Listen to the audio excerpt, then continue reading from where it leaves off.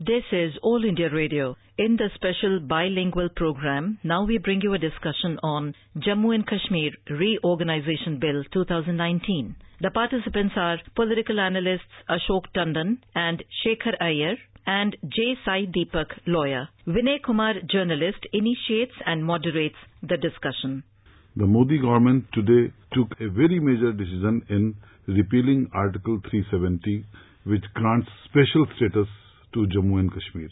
At the same time, it also bifurcated the state into two. The resolution which was moved in the Rajya Sabha by Union Home Minister Ramesh Shah says that Ladakh will be a union territory without assembly, whereas Jammu and Kashmir, it will be union territory with an assembly. Mr. Tandon, this Article 370 has been a major core issue of the BJP, not from today, from the day of its inception. But it has taken so long for any political party to show this kind of strength and political will and courage to go ahead and repeal or make it inoperative, Article 370. The method used by government is through a presidential order which invokes Clause 3 of Article 370 to make it inoperative. How do we see it in today's perspective? First of all, I'm glad that you have clarified. It is not a repeal of Article 370. It's basically an amendment.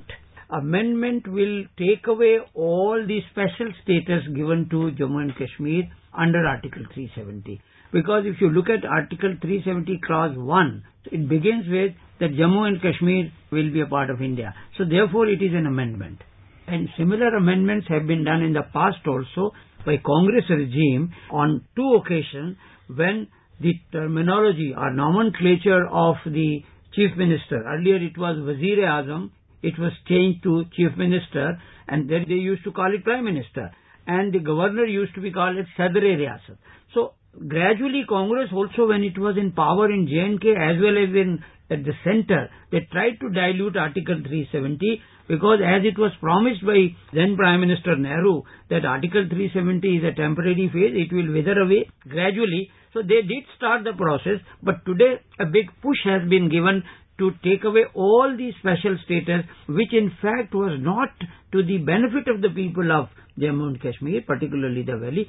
It was becoming detrimental to the youth, particularly of the valley, because they were being denied a lot of things. We normally talk in terms of 370 that people of rest of the country cannot go to Jammu and Kashmir, buy property and get jobs and do that. But on the contrary, it was the youth of Jammu and Kashmir, particularly the valley, who were becoming victim of 370 by virtue of being denied a lot of things. Actually, the history of 370, which started in 1927 by then Maharaja Hari Singh, was to protect, to safeguard the interest of the people of Jammu and Kashmir. But gradually, what happened was, it became a political issue, and the idea behind this, who were actually supporting 370, particularly the regional parties and separatists in Kashmir, was to make Kashmir a Muslim majority area. Pakistan was helping them, supporting them, because once Kashmir becomes a Muslim majority area, then Pakistan case for getting Indian Kashmir as part of Pakistan becomes strong. So it was basically a political issue, but on the economic front, the sufferers were the people of Jammu and Kashmir. Now, by taking away all the special status, the so-called special status, now the people of Jammu and Kashmir, and particularly the youth of Valley, will now get all the development opportunities, investment will come, they will get jobs, and in the name of being deprived job, etc., they were being radicalized. Now, I think it is a major political decision. It calls really courage, which no doubt Prime Minister Modi and Amit Shah have shown, which no government in the past could do it. And it will have far-reaching implications both in political as well as in economic terms. I see more in terms of economic because the economy of Jammu and Kashmir, a lot of money was being sent from the centre, but it was being siphoned out. Corruption was there, and particularly Ladakh never got any benefits of that. So I think this needs a wider debate all over the country so that people can understand what exactly this step means. I think it's good that debate has been initiated, but a lot needs to be explained, particularly to the people of Jammu and Kashmir, that how they stand to gain from this rather than coming under the influence of the propaganda, particularly by PDP and National Conference, that it's something which is not in the interest of people of Jammu and Kashmir. Shekhar, जैसे टंडन साहब ने इसके कुछ राजनीतिक पहलुओं की तरफ इशारा किया, अगर हम आज की अगर राज्यसभा की जो डिस्कशन था उसमें अगर देखें तो बीजेपी को आश्चर्यजनक रूप से सपोर्ट भी मिला। इतने बड़े महत्वपूर्ण फैसले के लिए सपोर्ट आया, बीएसपी से आया, आम आदमी पार्टी से आया, इवन चंद्रबाबू नायडू टीडीपी के, उन्होंने भी ट्वीट करके सपोर्ट किया, जेडीयू ने वॉकआउट किया। तो राजनीतिक जो हलचल है वो भी काफी कुछ सरगर्मियां बीजेपी के पक्ष में है। मगर दूसरी ओर जिस तरह से टंडन साहब बता रहे थे कि इसके ऊपर एक वाइडर डिबेट भी होनी चाहिए। आज तो केंद्रीय गृह मंत्री ने राज्यसभा में जो रेजोल्यूशन पेश किए जिसमें बताया कि स्पेशल स्टेटस अब नहीं रहेगा, मगर इससे कितने सारे फायदे भी जो होने वाले हैं। तो राजनीतिक तौर पर, राजनीतिक परिदृश्य में अगर आप इसको देखें तो बीजेपी का एक बहुत लंबा वायदा था ये, जब से इसकी संस्थापना हुई श्यामा प्रसाद मुखर्जी के समय से, जब उन्होंने कहा था कि एक देश में 2 विधान 2 निशान नहीं चलेंगे, और इसके लिए उनको अपना बलिदान भी देना पड़ा। अगर आप उस समय से लेकर अब तक का अगर देखें तो राजनीतिक परिदृश्य में आप इतने बड़े महत्वपूर्ण फैसले को किस तरह देखते हैं? देखिए, एक चीज हमें याद रखना होगा कि आपने जनसंघ की बात की, श्यामा प्रसाद मुखर्जी की बात की। जब ये प्रावधान लाया गया तभी दूरदृष्टि से श्यामा प्रसाद मुखर्जी और उस समय के जनसंघ के नेतागण ने कहा ये गलत बात है। आप जब इंस्ट्रूमेंट ऑफ एक्सेशन हो गया, क्योंकि कश्मीर का भारत में जोड़ने का जो था वो इंस्ट्रूमेंट ऑफ एक्सेशन जो 1947 अक्टूबर में हुआ था, 370 तो 1 साल के बाद आई। एक प्रकार से वो शेख अब्दुल्ला और नेहरू के बीच में जो एक संवाद के बाद कुछ ऐसी प्रावधान चाहिए जिससे एक प्रकार से वो एश्योरेंस कर दे, क्योंकि उस समय पार्टीशन के बाद आपको याद होगा पॉपुलेशन का काफी मूवमेंट हो रहा था, तो कहीं ना कहीं ये डर था कि बाकी लोग आके वहां बस जाएंगे। उस कैरेक्टर को कहीं ना कहीं शेख अब्दुल्ला भी चाहते थे और महाराजा हरि सिंह उस समय वो भी चाहते थे कहीं ना कहीं कुछ उसको प्रोटेक्ट करना है। जो चीज टेम्पररी था, जिसको भी प्रावधान के बाकी जो रूल्स हैं उसमें वो केवल टेम्पररी कैटेगरी में रखे गए, लेकिन उसके बाद लगातार ऐसा एक प्रावधान बन गया हो जिसको कश्मीर को आइडेंटिटी के लिए भी उसी पहचान बन गया था। और 70 सालों के बाद आपको लग रहा है ये प्रोविजन रहते हुए कश्मीर समस्या आज भी आपके सामने खड़ा है ये मसला। उसका कारण क्या है? अब ऐसा हो गया है कि उसी को पकड़ के ही अलगाववाद जो वहां पे सेपरेटिस्ट चल रहा था उसी को लेकर चल रहे। तो आपको जो सवाल था कि सारे पार्टीज आज क्यों सपोर्ट कर रहे हैं, मतलब कांग्रेस, लेफ्ट और डीएमके, मुझे नहीं लगता है कि डीएमके का कोई विचार है कश्मीर पे। लेकिन जो बाकी पार्टी, आम आदमी पार्टी, वो तो कोई बीजेपी प्रेमी नहीं है। कहीं ना कहीं उनको लग रहा है जो हालात हो रहे हैं, जिस तरह चीजें बिगड़े हैं, इतने हम पैसे खर्चा कर रहे हैं, इतने कर रहे हैं, वहां लोगों की विकास नहीं हो रही है, इतनी करप्शन जो आज सामने आया है, हुर्रियत नेता हो या मेन स्ट्रीम पार्टीज हो, कभी हवाले के माध्यम से, कभी जेएंड के बैंक क्राइसिस जो हो रहा है, क्या निकल रहा है इसमें कि लोग सफर करते गए। एक तरफ आतंकवाद को भी उस पैसे से कहीं रूट हो रहा था, पाकिस्तान की तरफ से उनको सब मिल रहा है। और असली जो प्रॉब्लम है वहां पे, ये जो बात प्रधानमंत्री ने मन की बात में कहे बैक टू विलेज, वो क्या था? लोग तड़प रहे हैं विकास के लिए। जब सीनियर अफसर चले जाते श्रीनगर या जम्मू से दूर इलाके, पहाड़ी इलाके, वो आके बता रहे हैं भाई हमें ये चाहिए, ये चाहिए, ये चाहिए। इसके बारे में क्यों पीडीपी या एनसी कभी कोई बहस नहीं की? तो कहीं ना कहीं एक वेस्टर्न इंटरेस्ट डेवलप हो गया था और ये एक क्वैगमायर बन गया था। मतलब एक ऐसा जगह जहां पे सब लोग फंसे हुए उसमें, मेन स्ट्रीम पार्टीज फंसे, हमारे जवान बलिदान देते जा रहे हैं, कुछ बदल नहीं रहा है। तो आज की जो कदम है, मुझे लगता है कि प्रधानमंत्री नरेंद्र मोदी जी और अमित शाह जी ने दोनों सोचा भाई इसे आउट ऑफ द बॉक्स करना है, ये ऐसे नहीं चलेगा। और कैसे कर सकते हैं? तो आप देखेंगे कोई प्रोविजन पर इफेक्ट नहीं हुआ है, केवल जो एप्लीकेशन था वो एप्लीकेशन इनऑपरेटिव हो गया है। और दूसरी चीज, लद्दाख को यूटी बनाना और जम्मू और कश्मीर दोनों को एक यूटी बनाना, मैं मानता हूं लद्दाख को तो यूटी तो वहां के लोगों की डिमांड भी थी कि भाई हमारे ऊपर अटेंशन चाहिए, लेकिन ये मुझे लगता है एक टेम्पररी प्रोविजन होगा कि बाद में जब चीजें सब लोग समझ पाएंगे इसका क्या है, फिर वो फुल फ्लेज स्टेट बन जाएगा। उससे मुझे कोई डाउट नहीं है, बाद में बन सकता है। लेकिन ये समय जो है कि इसी को लेकर जिस तरह का, अब 35A तो आप जानते हैं भाई, एक तरफ हमने ट्रिपल तलाक को हटाया, 35A का अगर आप देखेंगे, मैं इतने फैमिली जानता हूं, अगर बेटी कहीं बाहर शादी की, मतलब उनकी अगर शादी हुई राजस्थान में या दिल्ली में, हरियाणा में, कहीं भी, फिर प्रॉपर्टी नहीं मिलेगा। तो क्या जो लोग जेंडर बयास की इतनी बात करते हैं, जेंडर एम्पावरमेंट की बात करते हैं, इसको कैसे सहन कर रहे थे? तो मुझे लगता है कि पॉलिटिकल पार्टीज में भी आ गया, बीजेपी के अलावा भी कांग्रेस के अंदर भी इसमें विवाद शुरू हो गया है। अभिषेक मनु सिंघवी का ट्वीट देख लीजिए, भुवनेश्वर कलिता एक सीनियर कांग्रेस लीडर है जो अहमद पटेल के बड़े करीब है, मतलब part of the Congress establishment. उनको भी लग रहा है भाई ये सही नहीं है। तो मुझे लग रहा है कि दुर्भाग्यपूर्ण है कि कांग्रेस जैसे पार्टी जिनका अनुभव है, जो खुद भोगे ये सारे जो प्रॉब्लम जो आए 370 से, वो ऊपर उठ नहीं पा रहे। एक तो सोल्यूशन आनी चाहिए। क्या ऐसे ही चलता रहेगा? और हमारे कश्मीर के युवाओं की क्या हालत है? Core commander lieutenant general Dhillon क्या कह रहे थे? चनार कोर जो श्रीनगर में बेस्ड है, वो क्या बोल रहे थे? जो बच्चे पत्थर फेंकते हैं, एक साल में बंदूक उठा देते हैं और अगले साल में शिकार हो जाते हैं आर्मी की कार्रवाई में। तो ये साइकिल कब बंद होगा? अगर बंद होना है तो जिससे अलगाववाद को प्रेरणा मिल रही है उसको खत्म करना है।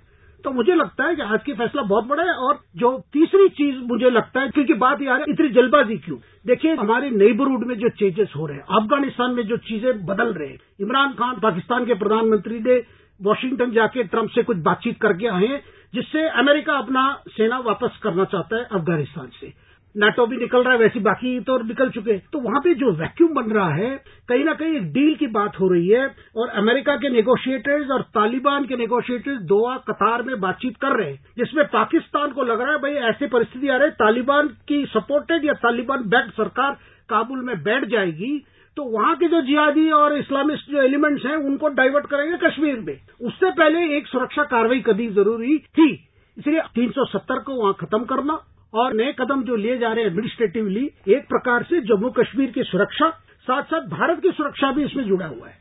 Sai Deepak, if we look at the legal aspects behind removal of Article 370, legally speaking, it will be right to say that it has been made inoperative by invoking Clause 3 and through a presidential order. But if we go into the genesis of Article 370, the country's first law minister, Dr. Ambedkar, he had refused to Pandit Jawaharlal Nehru that he wouldn't draft Article 370 because he was opposed to this provision. And it was left to Mr. N. Gopalaswamy Iyer, who was a colleague of Pandit Nehru, to do the job.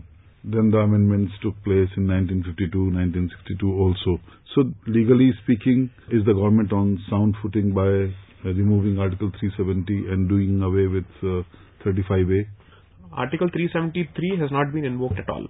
The opening portion starts off with Article 371. That is the provision that has been invoked for a good reason. Because a presidential order can be passed under subclause D of clause 1 of Article 370. That is the fundamental difference. The reason why you couldn't have invoked clause 3, because clause 3 previously said, that is until today's amendment, that the president by a public notification can render this entire provision inoperative or with such modifications and exceptions, provided he receives a joint recommendation in that particular regard from the Constituent Assembly of the state.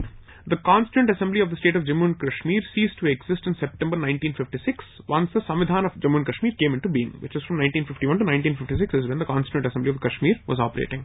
Therefore, the question was, if the Constituent Assembly has ceased to exist, is it only the proviso that becomes useless or is it the entire clause 3 that becomes useless? People who understand the history of the clause 3 as well as the events leading to the the grafting of Article 370 realize that you couldn't have invoked Article 370 clause 3 after the Constituent Assembly ceased to exist. Which is why what have they done today? They've done three things.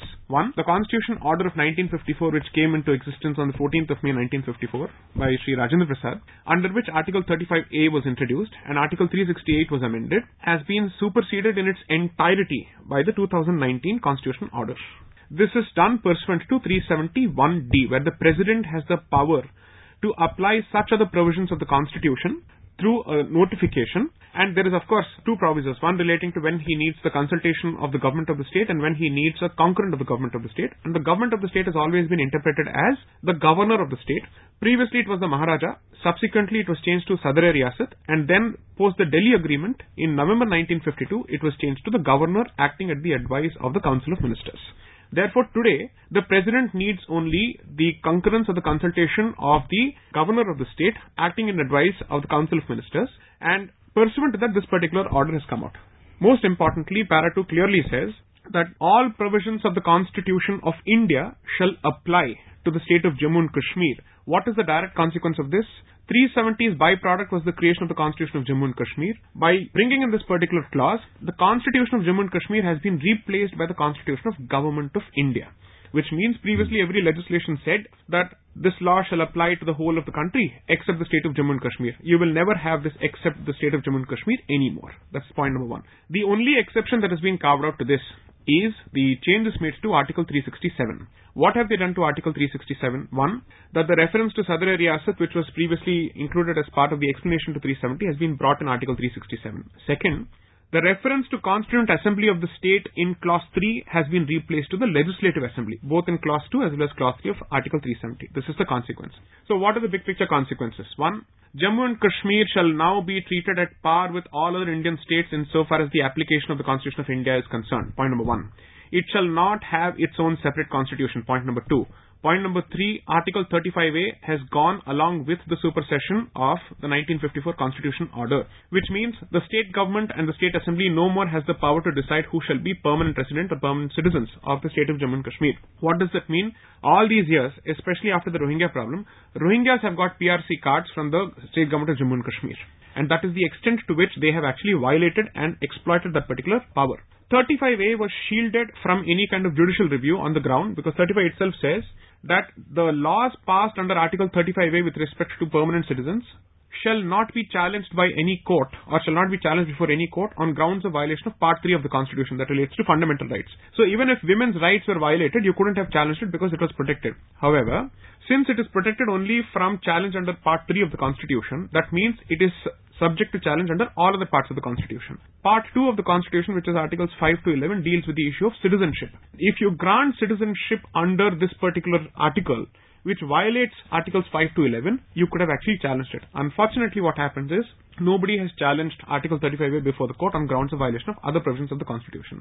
So, this is the big picture consequence. Point number 4 is, there is a huge fear-mongering that's going around in the media that Article 370 is the basis of the marriage between India and Kashmir, which it is not.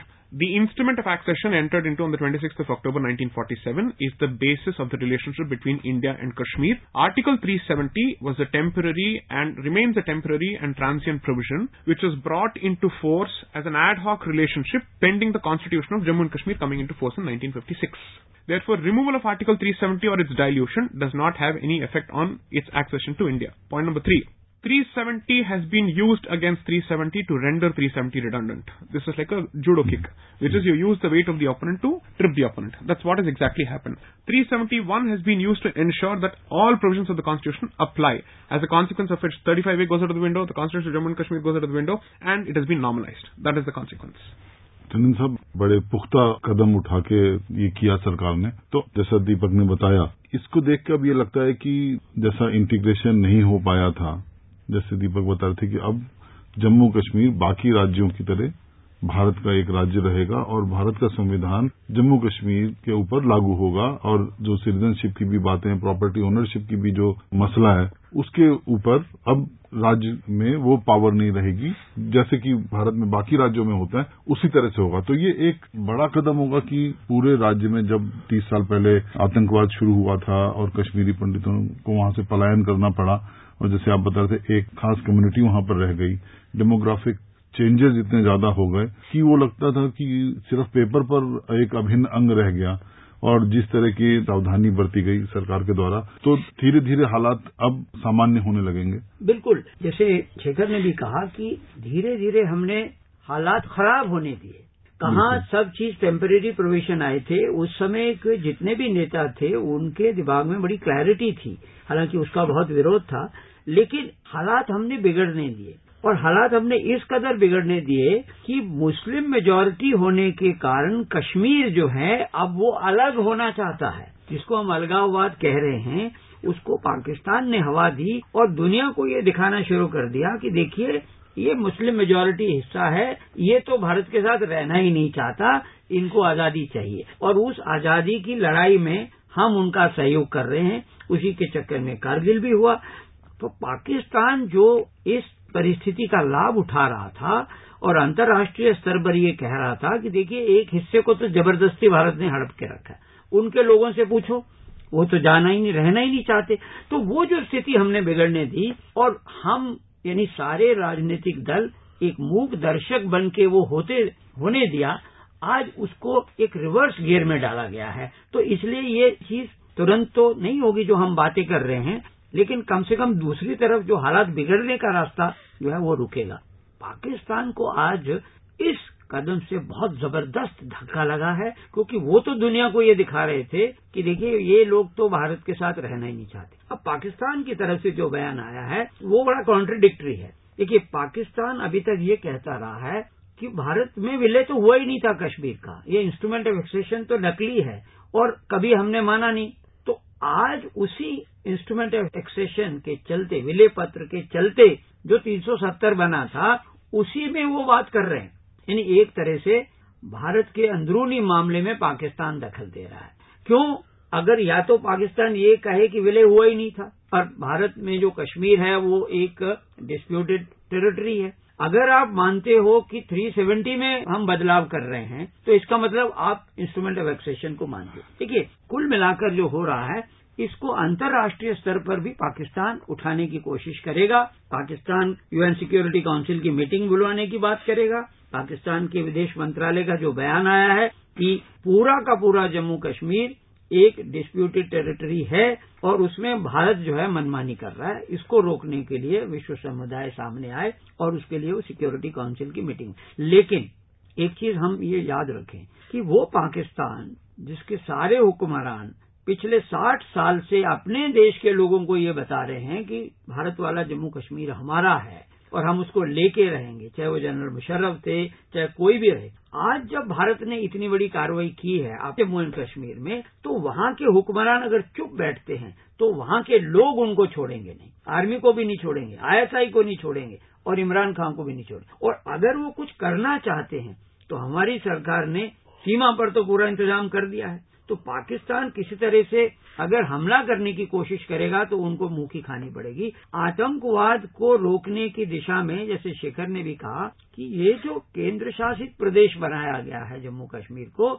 ये आतंकवाद को रोकने की दिशा में सबसे कड़ा कदम साबित होने वाला है। क्योंकि अभी तक वहां के जो स्थानीय नेता होते थे, जो सरकार में आते थे, वो हमारी सेना के कड़े कदमों को रोकते थे। तो अब अगर हमने आतंकवाद को रोकने के लिए पुख्ता इंतजाम कर लिए हैं, पाकिस्तान से होने वाले किसी हमले के पुख्ता इंतजाम कर लिए हैं और अंतर्राष्ट्रीय समुदाय में भी हमारे राजनयिकों ने पूरा एक तरह से एटमॉस्फेयर बनाया हुआ है, पाकिस्तान को हमने अलग थलग कर रखा है, तो पाकिस्तान करेगा क्या? अपने ही आवाम को समझाने के लिए पाकिस्तान को कुछ करना पड़ेगा। पहले तो जैसे वो कहते थे हम तो आतंकवाद को कुछ करते ही नहीं है, वो तो लोकल आतंकवादी हैं, स्थानीय लोग हैं। तो अब पाकिस्तान के पास ऑप्शन है और आतंकवादी गतिविधि बढ़ाए, अंतर्राष्ट्रीय समुदाय के सामने रोना रोए कि भारत ने जो पाकिस्तान आगे कश्मीर हड़प रखा है, देखिए उसमें वो क्या क्या कर रहा है। तो हमें ये देखना होगा कि पाकिस्तान को आज कहीं अंतर्राष्ट्रीय स्तर पर कुछ सपोर्ट मिलती है कि नहीं।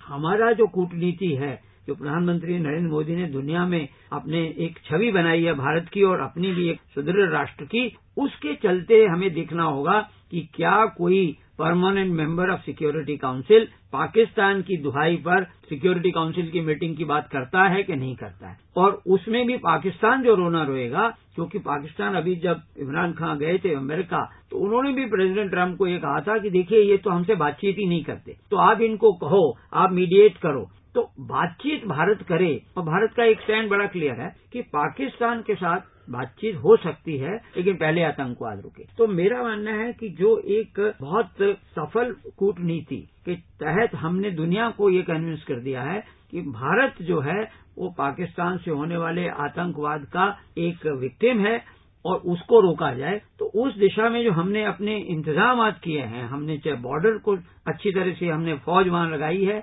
आंतरिक सुरक्षा की व्यवस्था की है और हमने वो राजनीतिक तौर पर भी जो लद्दाख को अलग कर दिया है, एक यूनियन टेरिटरी जहां पर विकास हो सके, और जम्मू और कश्मीर को भी हमने अभी के लिए एक केंद्रीय शासित प्रदेश बनाया है। तो इसमें जो एक गलत दिशा में जा रहा था पिछले 60 साल में कश्मीर की नीति पर, हम ढुलमुल नीति के चलते हमारे देश के लोग नौजवान कहते थे हम कुछ कर क्यों नहीं सकते। तो हम जिसमें हम कहते हैं ना बड़े बचाव की मुद्रा में रहते, अपोलोजेटिक रहते थे, डिफेंसिव रहते थे, उसको अब हमने एक रिवर्स गियर में डाला है और इसीलिए आप देख रहे हैं कि पूरे देश में इसको समर्थन हो रहा है। और मेरा ऐसा मानना है कि अंतर्राष्ट्रीय समुदाय भी इसका स्वागत करेगा और पाकिस्तान एक बार फिर से जैसे आतंकवाद पर अलग थलग हुआ है, इस मुद्दे पर भी पाकिस्तान दुनिया के सामने अलग थलग पड़ेगा और इससे इमरान खान की नौकरी भी खतरे में पड़ सकती है, गद्दी खतरे में पड़ सकती है, क्योंकि उन्होंने अपने देश में ऐसा माहौल बना के रखा हुआ है,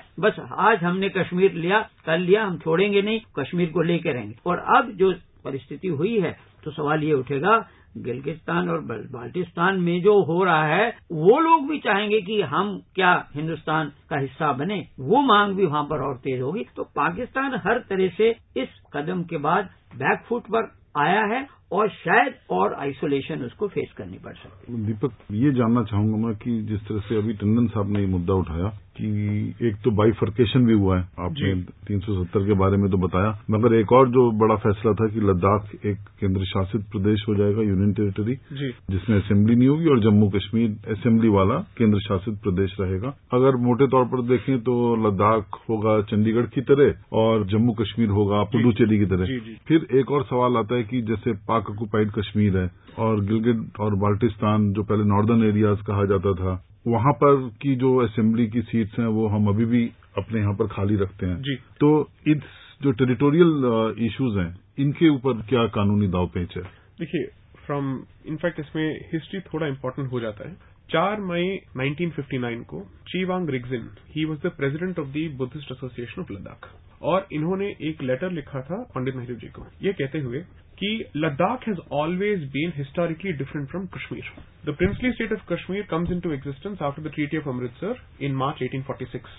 लेकिन लद्दाख जो एरिया था, it has been historically with Tibet and culturally उनका वही रिलेशनशिप था। And they said that we were annexed in 1834 way before even Kashmir came into existence. तो कश्मीर जो डिसीजन चाहे ले ले, लेकिन लद्दाख जो है वो भारत के साथ ही रहेगा। ये उनका हमेशा यही पोजीशन रहा है। इनफैक्ट उनके लेटर में वो लिखते हैं कि हम अलग रह सकते हैं या तिब्बत के पास जा सकते हैं या फिर भारत के साथ आ सकते हैं, लेकिन हम भारत के साथ ही आएंगे। That is been that position. So according to me this is a very very significant move because it's a long standing demand. Most importantly, when you read the correspondence exchanged between the British Crown and the princely state, especially to Maharaja Gulab Singh as well as to Ranbir Singh, इतना तो पता चल जाता है that this area, इसके पीछे लोग इतना इसलिए भाग रहे हैं because it is geostrategically an extremely important place. It has been a trade route, बंजर हो या कुछ भी हो, this is a trade route as far as Ladakh is concerned. China is interested, Russia is interested, and at that time Britain was interested. So as far as this area is concerned, they wanted to protect their interest because it allows you to see what is happening beyond.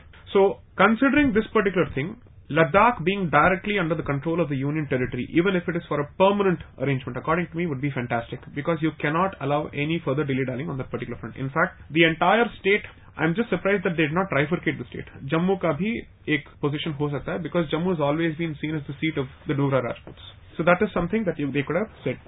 Now, point number 3, as far as legality is concerned, Mr. Farooq Abdullah's act of delimitation, where he wanted delimitation to be ceased for the next 25 years, effectively has been rendered useless by the proclamation today by the president. So I think that's a great move. Most importantly, ये जो move है, इससे demographic balance जो है वो restore होता है. We are talking about the Muslims of Kashmir Valley. All that is great. I think it's appreciable. But today I was also informed that there is a significant Shia population that sees itself different from the Sunni population which lives in Ladakh. तो उनका भी एक representation होना जरूरी है. At the time of independence, इनका population था 40 लाख, जिसमें से 74% was Muslims and 26% was non-Muslims. आज वो minority का population घट के बहुत कम हो चुका है और अपने एक झटके में 5 लाख लोगों को बेघर कर दिया था 1990. All these people have to be rehabilitated and then a decision needs to be taken, if at all, whatever any decision needs to be taken. And Pakistan has no reason to talk about anything at all because they can't claim to represent the right of Kashmiris or Kashmiris of any hue after having given close to 1200 miles to China in 1963. ये किस मुंह से बात करेंगे? इनके पास तो कोई हक ही नहीं बनता. कश्मीर को अगर बचाना है तो पूरे कश्मीर को बचाना है. आपने ये कैसे दे दिया? विरासत थोड़ी है आपकी. How did you give it away? So I don't think Kashmir के issue पे Pakistan has any importance. But what is important to note is the reaction of OIC over the last few days, the Organization of Islamic Countries. So despite Prime Minister Modi's overtures to the Middle East and the Arab countries, their traditional position with respect to India has not changed on the issue of Kashmir. They have gone the way of the Ummah as far as I am concerned. So while India continues to vote in favor of Palestine sometime or the other on the issue of Israel and Palestine, OIC continues to retain its position as far as this is concerned. I don't think international opinion is going to affect too much, because I think there are some things that we must learn from China. Balance of power is the name of the game in international politics. If you're an economic power, you can get away with anything. This is our area, and we are trying to say that the internal relationship is being addressed here. So यहाँ पे accession का सवाल ही पैदा नहीं होता है.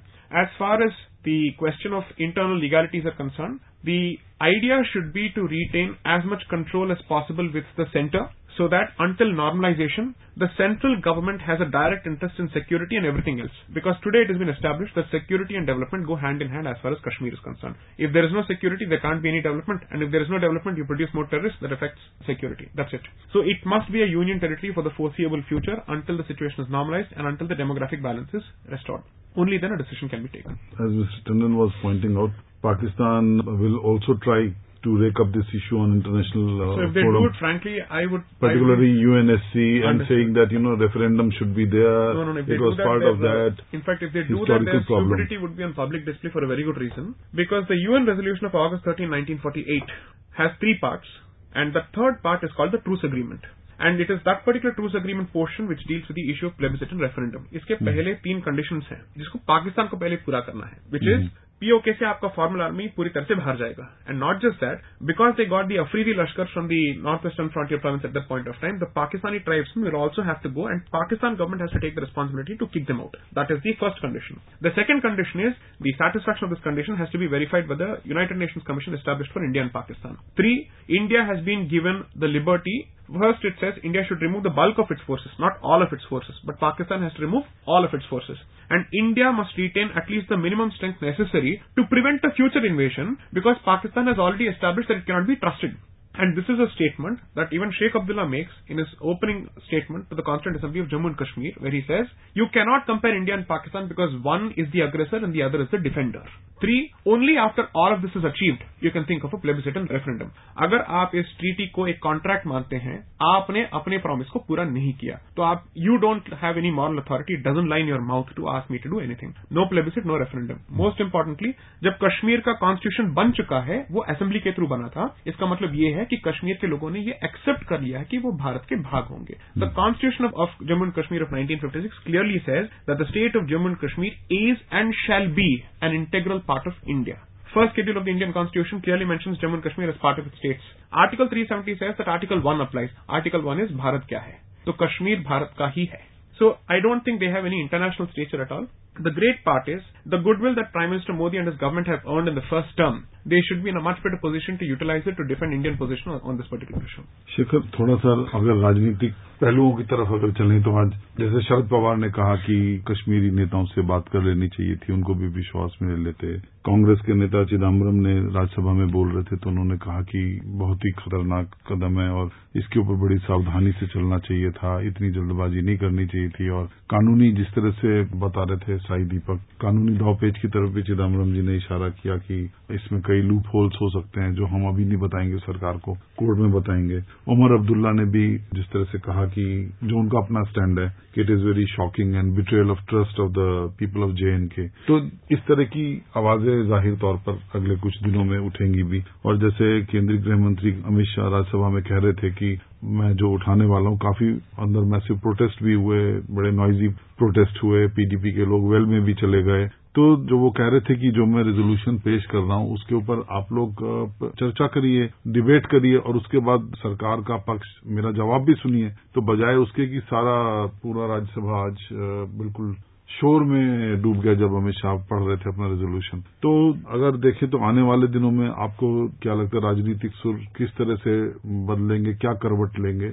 मुझे लगता है जो लोग इसको विरोध करेंगे वो खुद ही अलग हो जाएंगे, क्योंकि जो आम पब्लिक ओपिनियन जो बन रही है वो सरकार के पक्ष में है और जो कदम लिए गए हैं उसके पक्ष में है. और जैसे हमने पहले सब हमारे पैनलिस्ट कह रहे थे, ऐसी स्थिति पहुंच गई थी वहां पे आगे बढ़ने का और कोई रास्ता ही नहीं था कि खुद हमने एक आर्टिकल 370 को लेकर ऐसे बैठ गए कि उसे आगे कोई कुछ नहीं है, सब दरवाजा बंद है. तो आज वो न केवल दरवाजा को खुला गया, दीवारों के तोड़े गए.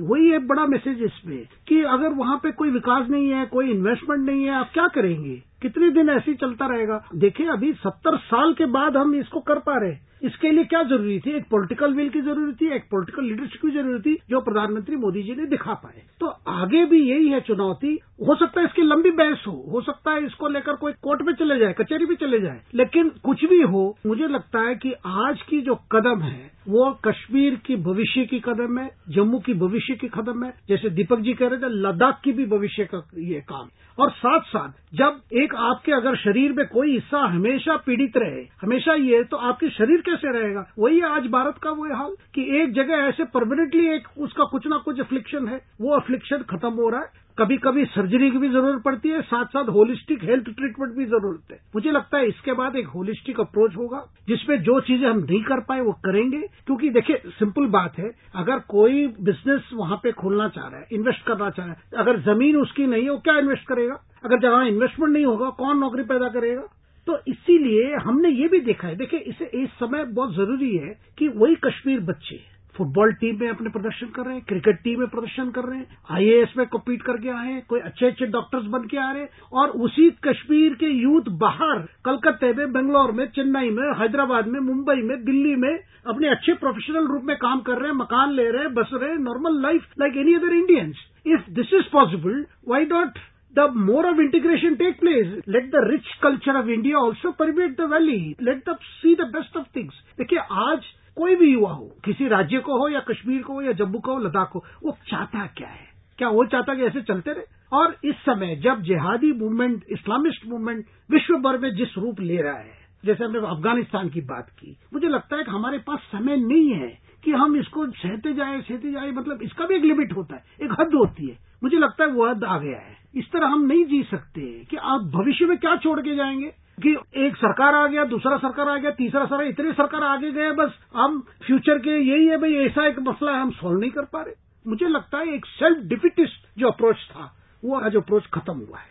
टंडन साहब, महबूबा मुफ्ती ने अटल बिहारी वाजपेयी को इन्वोक किया, और ये जिस तरह से वाजपेयी जी ने बहुत फेमसली कहा था कि कश्मीरियत, इंसानियत और जमहूरियत, ये तीन जो कोर है, इसके ऊपर हमारी सरकार, पहले वाजपेयी जी की सरकार थी, इस पर काम करेगी। और ये सभी जानते हैं कि जो वाजपेयी जी ने जो पहल ली थी, जो इनिशिएटिव दिखाया था कश्मीर में, उसका बहुत ही प्रशंसा, बहुत ही अप्रिसिएशन भी मिला था। मगर उससे आगे बढ़ के जो एक ये कड़ा कदम, जिसको आज वाले कदम को अगर हम देखें, एक कड़ा कदम, एक ऐतिहासिक कदम, एक बहुत साहसपूर्ण कदम या निर्णय सरकार का, वो माना जा रहा है। तो कहीं न कहीं जिस तरह से ये डर या एप्रीहेंशन लोगों के दिलों में होगी, प्रधानमंत्री मोदी ने भी पिछले साल लाल किले में अपने भाषण में कहा था कि कश्मीरियों के दिल और दिमाग को जीतने का सरकार भरपूर प्रयास कर रही है और करती रहेगी कि पूरा इंटीग्रेशन भी हो। तो आज का जो ये कदम जरूर कड़ा है, साहसपूर्ण निर्णय भी है। तो वाजपेयी जी की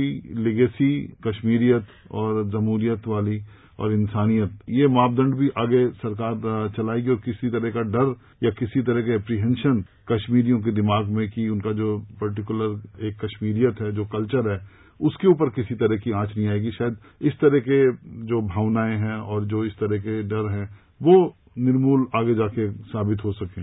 देखिए, जब हम बात करते हैं कश्मीरियत की, तो कश्मीरियत को राजनीतिक रंग देकर वहां की क्षेत्रीय दल उसको मुस्लिम मेजॉरिटी से जोड़ रहे हैं। दुर्भाग्यपूर्ण बात है। कश्मीरियत केवल कश्मीरी मुस्लिम मेजॉरिटी नहीं है। कश्मीरी पंडित भी जो थे, जो बाहर निकाल दिए गए, वो भी तो कश्मीरियत का हिस्सा हैं। तो जब हम कश्मीरियत की बात करते हैं तो कश्मीरी कल्चर, कश्मीरी आर्ट, कश्मीर का जो कुछ भी वहां पर, जिसको हम स्विट्जरलैंड ऑफ इंडिया कहते हैं, वो सब बरकरार रहने वाला है। उसमें कुछ फर्क नहीं आएगा। लेकिन एक कश्मीरियत के नाम पर हम वहां के नौजवानों को गरीब बनाए रखें, उनका विकास न होने दें और उनको इस तरह से उनका शोषण करते रहें कि बाहर के लोग आकर छा जाएंगे और हमारी कश्मीरियत खतरे में पड़ेगी। जो कश्मीरी बाहर चले गए हैं, कश्मीरी पंडित जो बड़ी संख्या में, वो अगर वापस आते हैं तो वो भी तो उसी कश्मीरियत का, कश्मीरी कल्चर का हिस्सा हैं। जैसे शेखर ने कहा, हजारों कश्मीरी बच्चे कश्मीर के बाहर पढ़ने जा रहे हैं, तो क्या उनकी बाहर जाकर कश्मीरियत कुछ कम हो गई है क्या? तो कुल मिलाकर ये एक शोषण हो रहा था कश्मीरियत के नाम पर। अब जहां बात है इंसानियत की, तो अगर हमारे नौजवानों को एक तरह से बहका कर पत्थरबाज बनाया जा रहा था, और वो भी एक धर्म के नाम पर, कश्मीरियत के नाम पर, तो वो पत्थरबाज बच्चे अगर अब काम धंधे में लगते हैं, उनको नौकरियां मिलती हैं, तो क्या हम, ये इंसानियत का तकाजा नहीं है कि हम वहां पर विकास होने दें? तो अगर हमने उस परिस्थिति का शोषण करते हुए राजनीतिक फायदा उठाने के लिए दो परिवारों ने जो लूट मचाए रखी थी वहां पर, आज आप कश्मीर में जाइए, श्रीनगर में बच्चा आपको बताएगा कि ये थिएटर फलां कश्मीरी नेता का है, ये बॉल उसका है, ये कोठी उसकी है, क्योंकि उन्होंने लूट खसूट में। तो कुल मिलाकर यहाँ कहीं भी इंसानियत के साथ कोई छेड़खानी नहीं की गई है, बल्कि उनको हम अगर विकास देंगे तो वहां पर कश्मीर के बच्चे जो हैं, आने वाली नस्लें जो हैं, वो धन्यवाद करेंगी कि हमारे ऊपर से ये समस्या है। तो कहीं भी जहां तक जमहूरियत की बात है, तो कश्मीर में इलेक्शन तो होने ही वाले हैं, चाहे अब वो स्टेट ना होकर केंद्र शासित प्रदेश है, असेंबली तो होगी, असेंबली के चुनाव भी होंगे, तो उसमें ये राजनीतिक दल अपना जोर आजमाइश करेंगे, तो लोकतंत्र तो बहाल रहेगा ही वहां पर। कोई परमानेंटली वहां पर डिक्टेटरशिप नहीं की गई है कि बिल्कुल चुनाव नहीं होंगे, चुनाव होंगे। तो कुल मिलाकर ये जो एक बात हुई थी कि इंसानियत, कश्मीरियत और जमहूरियत, हाँ एक बात और जिसकी तरफ शेखर ने भी इशारा किया कि ये कड़ा कदम उठाने के बाद अब वो सब भी किया जाएगा जिसको हम हीलिंग टच कहते हैं। अब उन बच्चों को मेन स्ट्रीम में लाने की कोशिश की जाएगी, अलगाववादियों को भी एक मौका दिया जाएगा कि आप भी आइए मेन स्ट्रीम में। तो ये कोई हाई हैंडेडनेस का कदम नहीं है। हाँ, एक ये राजनीतिक इच्छा शक्ति इसके लिए बहुत जरूरी थी, क्योंकि बिल्कुल ही हम एक तरह से पीछे हटते जा रहे थे, और हमारे भारत के पीछे हटने से पाकिस्तान को एक और मौका मिलता जा रहा था। देखिए, ये अब हिस्सा हमारे पाकिस्तान में आने वाला है। तो कुल मिलाकर अब जो प्रयास होंगे, और क्योंकि वहां पर गवर्नर जो है वो भी एक राजनेता हैं, तो वो अलगाववादियों से भी बात करेंगे, उनको समझाने की कोशिश करेंगे, चुनाव भी होगा, और कुल मिलाकर सभी लोगों को चुनाव में भागीदारी भी मिलेगी, जो अब नहीं दी जा रही है। वहां पर हजारों की संख्या में ऐसे मजदूर लोग हैं जो कश्मीर में गए और 20-20, 30-30 साल से काम कर रहे हैं, उनको वहां की नागरिकता नहीं दी गई, उनको वोटिंग राइट नहीं दिया गया, और उसकी जगह रोहिंग्या जो गए बाद में, उनको वहां पर ये सब दिया गया। तो कहीं न कहीं एक जो षड्यंत्र था, मैं उसको षड्यंत्र इसलिए कह रहा हूं कि किसी तरह से दुनिया के सामने ये तस्वीर पेश करो कि कश्मीर जो है पूरी तरह से मुस्लिम मेजॉरिटी हो गया है, इसलिए भारत का उस पर कोई अधिकार नहीं होना चाहिए, और उसको ये कहकर कि उनको आजादी चाहिए। लेकिन आजादी की जो तस्वीर है वो हम पाकिस्तान ऑक्युपाइड कश्मीर में देखते ही हैं।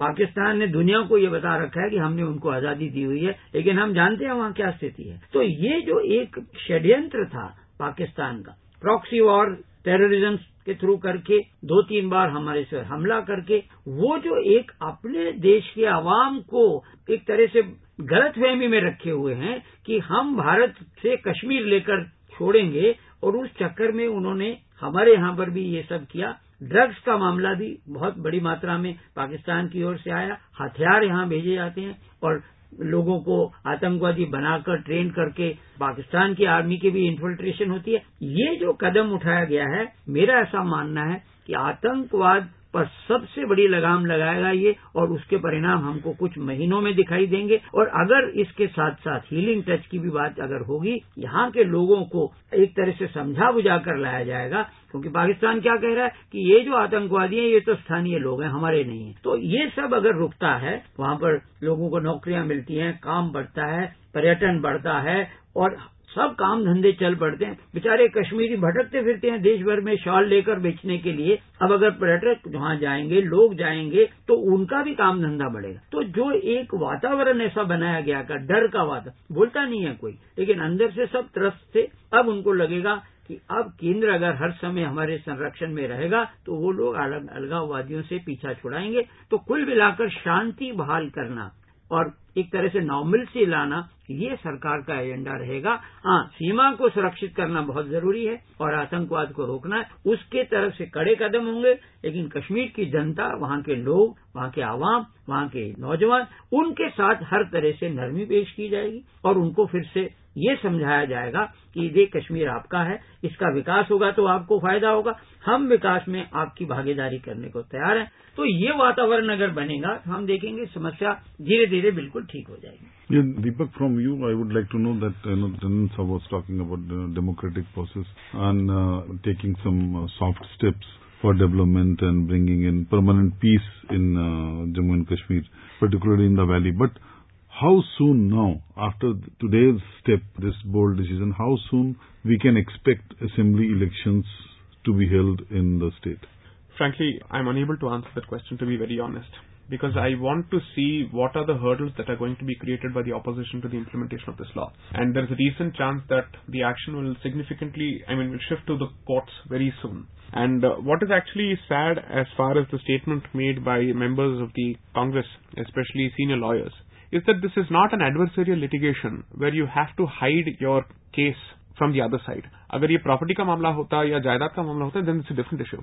It's a question that affects national integration and national security. If they really have a grievance which is legal and legitimate with respect to this presidential order, they should place it before the parliament as part of their arguments and explain why they believe that this is fallacious legally. What is the point of saying I'll withhold my cards until I go to court? That's not the way you're supposed to operate when it comes to these kind of issues. That I think is very, very strange. You have to protect your case from an opponent, but you are a part of the running of this particular country, and opposition is equally important. So this is absolutely irresponsible on their part. They should ask themselves the problem that was created by our predecessors, so to speak. Somebody has addressed it. They should actually come together and welcome it. But in the process, their short-sightedness has actually come out. I don't think a tweet has come from Sri Rahul Gandhi so far on this particular issue. I'm not sure of it. Not yet. And that's really, really surprising. So you have this apprehension that this might be challenged in the Supreme Court? Without a doubt. In fact, I was hoping to watch the speech of Sri Kapil Sibal on this particular issue, but then we were here. So, because I think both Mr. Chidambaram and Mr. Sibal have more or less hinted at the fact that this will go to court. So that in that event, then the assembly elections which are already due, they may be further postponed? Because the implementation of this would result in the creation of 2 union territories, but if that is stalled, then what happens to the elections? I think effectively everything depends on whether this sees a smooth riding or not. Okay. Shekhar, इसी कानूनी मुद्दे के ऊपर अगर देखें, जैसे टंडन साहब कह रहे थे कि असेंबली के इलेक्शन भी हो सकते हैं, सारे राजनीतिक दल उसमें पार्टिसिपेट करें, मगर जैसा दीपक ने बताया कि एक ये भी डर है कि सुप्रीम कोर्ट में इसको चैलेंज किया जा सकता है और इसमें और विलंब हो सकता है डेमोक्रेटिक प्रोसेस को पूरी तरह से बहाल करने में वहां पर। देखिए, चैलेंज हो सकता है, केवल वो प्रोसीजर और प्रोसेस हो सकता है, सरकार का निर्णय या पार्लियामेंट का निर्णय नहीं हो सकता है, वो तो अलग अपने आप में। केवल क्या उसी नतीजा पर पहुंचने का क्या ये रास्ता ठीक था या नहीं, यही हो सकता है। लेकिन मुझे लगता है कि जिस हालत पर ये हो रहे कार्रवाई, कोर्ट को भी ये होगा, महसूस होगा कि इस समय ऐसा है, क्योंकि सुप्रीम कोर्ट भी सारा देख रहा है। हमने देखा है कि कई बार सुप्रीम कोर्ट ने देश की जो चुनौती को अकाउंट लेते हुए उसको कई बार उन्होंने ऐसे फैसले भी सुनाए हैं। तो ऐसा नहीं है कि सुप्रीम कोर्ट केवल इसमें वादा ये करेगा। हाँ, सबकी हक है कि लीगली इसको ले जाए, लेकिन साथ साथ मुझे लगता है कि जिस तरह एक पॉलिटिकल विल आज एक्सरसाइज हो रहा है, साथ में जिस तरह की सपोर्ट मिल रहा है पार्टी से, कई पार्टी से, मतलब रूलिंग पार्टी के अलावा, इसका भी असर पड़ेगा कोर्टों पे और कोर्ट की जो जिस तरह कार्रवाई होगी। लेकिन कुल मिला के अगर देखा जाए तो आज की जो डेवलपमेंट्स है, मैं मानता हूं कि जो future of Jammu Kashmir and future of India, ये दोनों आज सिक्योर हुए हैं।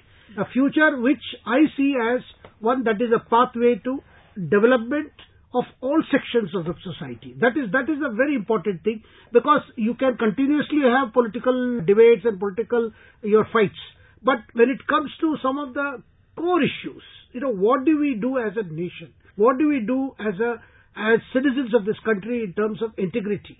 Then I think there is no other answer other than doing what has to be done. And this required this kind of action, and that is what is coming out. You see, we tried everything there. What has not been tried there? You had track to diplomacy, you had back channel diplomacy, you had solved, but then those who were hell bent on creating and fostering this separatism, they had to be dealt with. Home Minister Amit Shah also indicated that, they are not going after vote bank politics, and they are not afraid of taking this bold decision which had been withheld due to vote bank politics. Exactly. This is the point Mr. Tandon was always saying. Look, things were made into such a way, what was Kashmiriyat was turned into a domination by a particular community. And also, because of that very approach, the other parties who have no stakes in Jammu and Kashmir, but looking at their own, their own demographic situation, were feeling that we cannot take a stand, knowing very well what is right and what was wrong in that place. And most certainly, in the coming days, focus will be on situation in Jammu and Kashmir. Thank you very much. Thank you. Thank you. You were listening to a discussion on Jammu and Kashmir Reorganization Bill 2019. The participants were political analysts Ashok Tandon and Shekhar Iyer and J. Sai Deepak, lawyer. Vinay Kumar, journalist, initiated and moderated the discussion. This program was produced and presented by the News Services Division of All India Radio. You can also listen to this program on our website newsonair.com. You may email your opinion about this program at airnsdtalks@gmail.com.